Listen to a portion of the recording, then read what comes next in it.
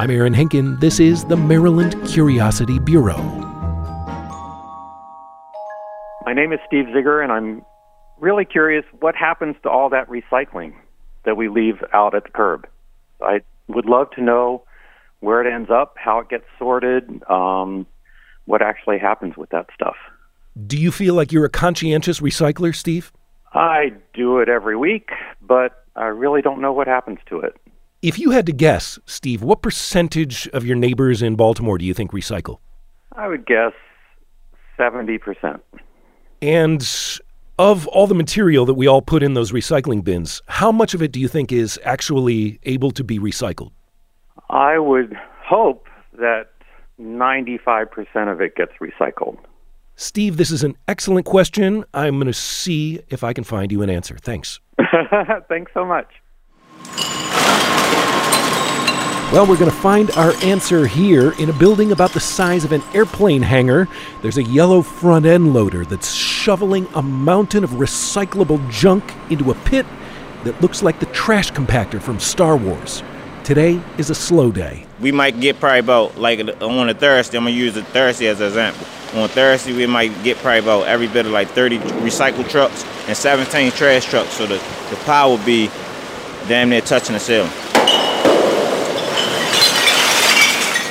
Dondre Gray is a heavy equipment operator here at Northwest Transfer Station at 5030 Reisterstown Road. Today, he's wearing a neon reflective jacket and a Santa hat. How long you been doing this work? Almost 8 months, but the way I work, you probably thought that I've been here probably 4 years. This site is the city's collection hub for all of Baltimore's trash and recycling. There are open garage doors at each end of the building, and a steady stream of trucks roll in. They back up to either a garbage pit or a recycling pit. They hydraulically poop out their contents onto the cement tipping floor, and they roll out empty for their next run. All the while, the yellow front-end loader weaves in between them, shoveling the mountains into the pits.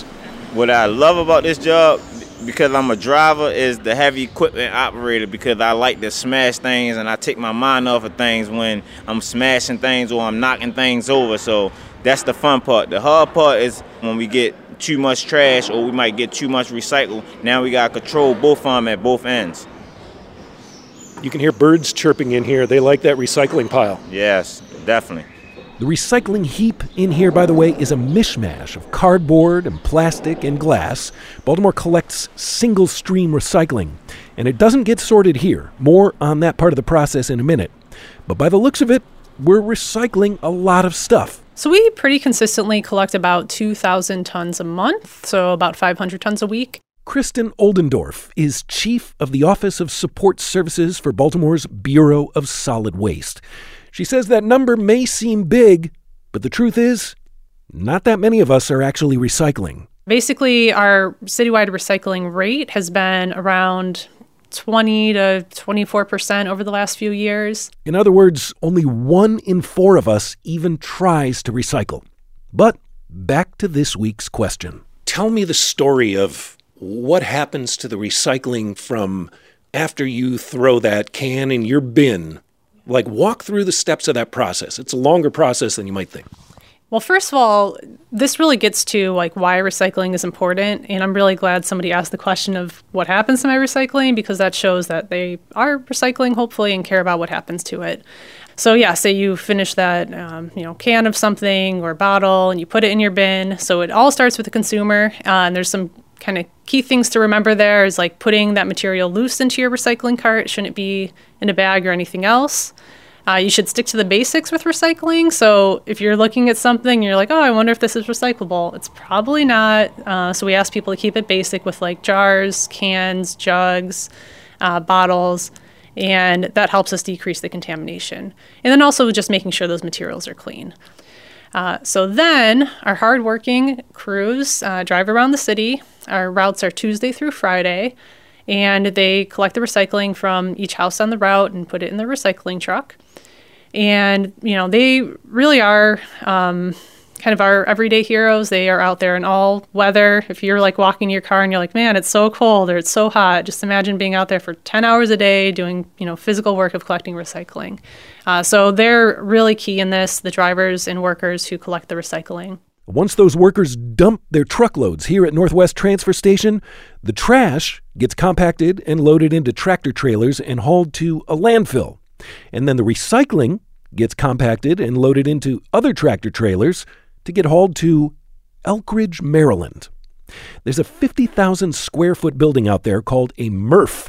That's an industry acronym for Materials Recovery Facility. Now, this place employs 170 workers in 3 shifts, and it's run by a national company called WM, Waste Management. They run 147 processing facilities across the country, and the one near us in Elkridge has contracts with Baltimore, Howard County, Anne Arundel County, Frederick County, Carroll County, and Washington, D.C. I tried to set up a tour of the site, but, COVID, no deal. They did answer some questions over email, and they sent me this promotional video. WM is North America's largest recycler. This video is about 8 minutes long. I'm going to spare you the extended voiceover here, but I'll put it up on the website, wypr.org/curiosity, if you want to check it out. It actually has some really cool footage of this labyrinth of conveyor belts and sorting devices that the recyclables sift through. First, the workers have to pull out anything that might tangle up the machines, like wires, holiday lights, and, as we heard Kristen Oldendorf say before, plastic bags. You might have great recycling, but if you put it in a closed plastic bag, when it gets to the recycling facility, they're going to pull that out and consider it trash because they're not going to rip open the bag. They don't know what's in there. It's not safe for them. So no plastic bags. So you've got all these workers pre-sorting stuff that maybe we thought was recyclable, but is just immediately discarded as trash. Hangers, hoses, you see all types of things in there that shouldn't be in there. The folks at the WM facility say they've seen everything from helium tanks to bowling balls on their pre-sorting belt, not to mention everything that might be contaminated with rotting food. Carry-out containers with chicken bones still in there and napkins and all kinds of stuff, and that's not acceptable. You need to make sure that what you're putting in the bin is clean because it still has a long journey to go, and if you still have food in there, that's going to turn into trash. There's an industry term, wish cycling, that describes all the stuff we throw in our recycling bins thinking, yeah, they'll probably take that, but they don't. All that stuff gets pulled off the belt at the beginning of the process, and it adds up. We'll find out how much recycling doesn't get recycled right after this. You're listening to the Maryland Curiosity Bureau. More in a moment.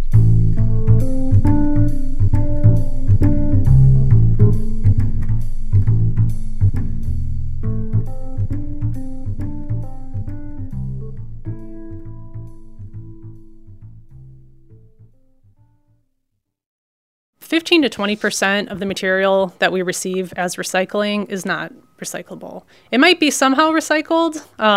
So something like, a plastic bag, you can get that specially recycled if you bring it back to your grocery store, but it's not accepted in the single stream recycling. So yeah, a lot of stuff gets in there. I mean, I've seen cookware, pots and pans. In theory, that's recyclable, but not in single stream recycling. So it is important that we make sure residents are, having a basic understanding of what gets into the recycling bin, because it decreases costs for processing that material, because there's no sense to bringing a piece of trash all the way to the recycling facility just for it to get sorted out and then sent all the way to the landfill. We want only recycling going to the recycling facility. For the materials that do pass muster, there is a long and winding journey ahead at the MRF. There are rows of rotating disc screens that sort out the cardboard and the paper. Then a giant magnet removes the steel cans, and another screen breaks and removes the glass. Aluminum cans get blown out of the stream using a device called an eddy current separator that creates an electromagnetic field that shoots the cans across a divider into a storage bunker. And lights and cameras and air pressure sort plastic by its resin code. Now, once all those different materials, plastic, glass, metal, cardboard, get sifted and sorted, they get compressed into bales, which, presto, are marketable commodities once again. And then there's different buyers for each type of material who take that and use it to make new products. And so that's a lot of steps, but that's kind of what happens to it. It's not a cheap process. The city's invoice from its material recovery facilities is between $50,000 to $100,000 a month, which seems like a big range. But that's because the city's bill gets offset by the market price of those recyclables. And those prices can be affected by everything from the cost of oil to geopolitics. Take the case of China. Previously, China was exporting a lot to the U.S., and then they had empty containers, so they were basically buying recyclables from the U.S., and those empty containers were going back full to China with our recyclables. But laws have recently changed in China. It's gotten a lot more strict about what it'll accept. So the U.S. has lost a huge customer. Supply and demand. Prices for recyclables are just starting to rebound domestically. Even at a national level, there's a lot of work going on to make sure that recycling is sustainable and strong into the future. The EPA just released the National Recycling Strategy, so it has a lot of good goals and tips in it. A lot of the major brands in the U.S. are committed to using recycled material. Even our recycling carts that we're handing out right now have post-consumer recyclables in them that were used to make the carts. So having a demand for that is really important too, and just making sure there's commitment to using the recyclables that we're collecting. Conspiracy theories always abound, and there's this perennial rumor that goes around where people say that Baltimore City doesn't actually recycle the residents' recycling. Have you heard this rumor? What do you make of this? Yeah. I'm interested to know what they think we're doing with it. I mean, it is true that some cities in recent years, I think smaller cities, have stopped collecting recycling, either, usually temporarily. But we're very committed to recycling. The mayor's really committed to waste diversion goals.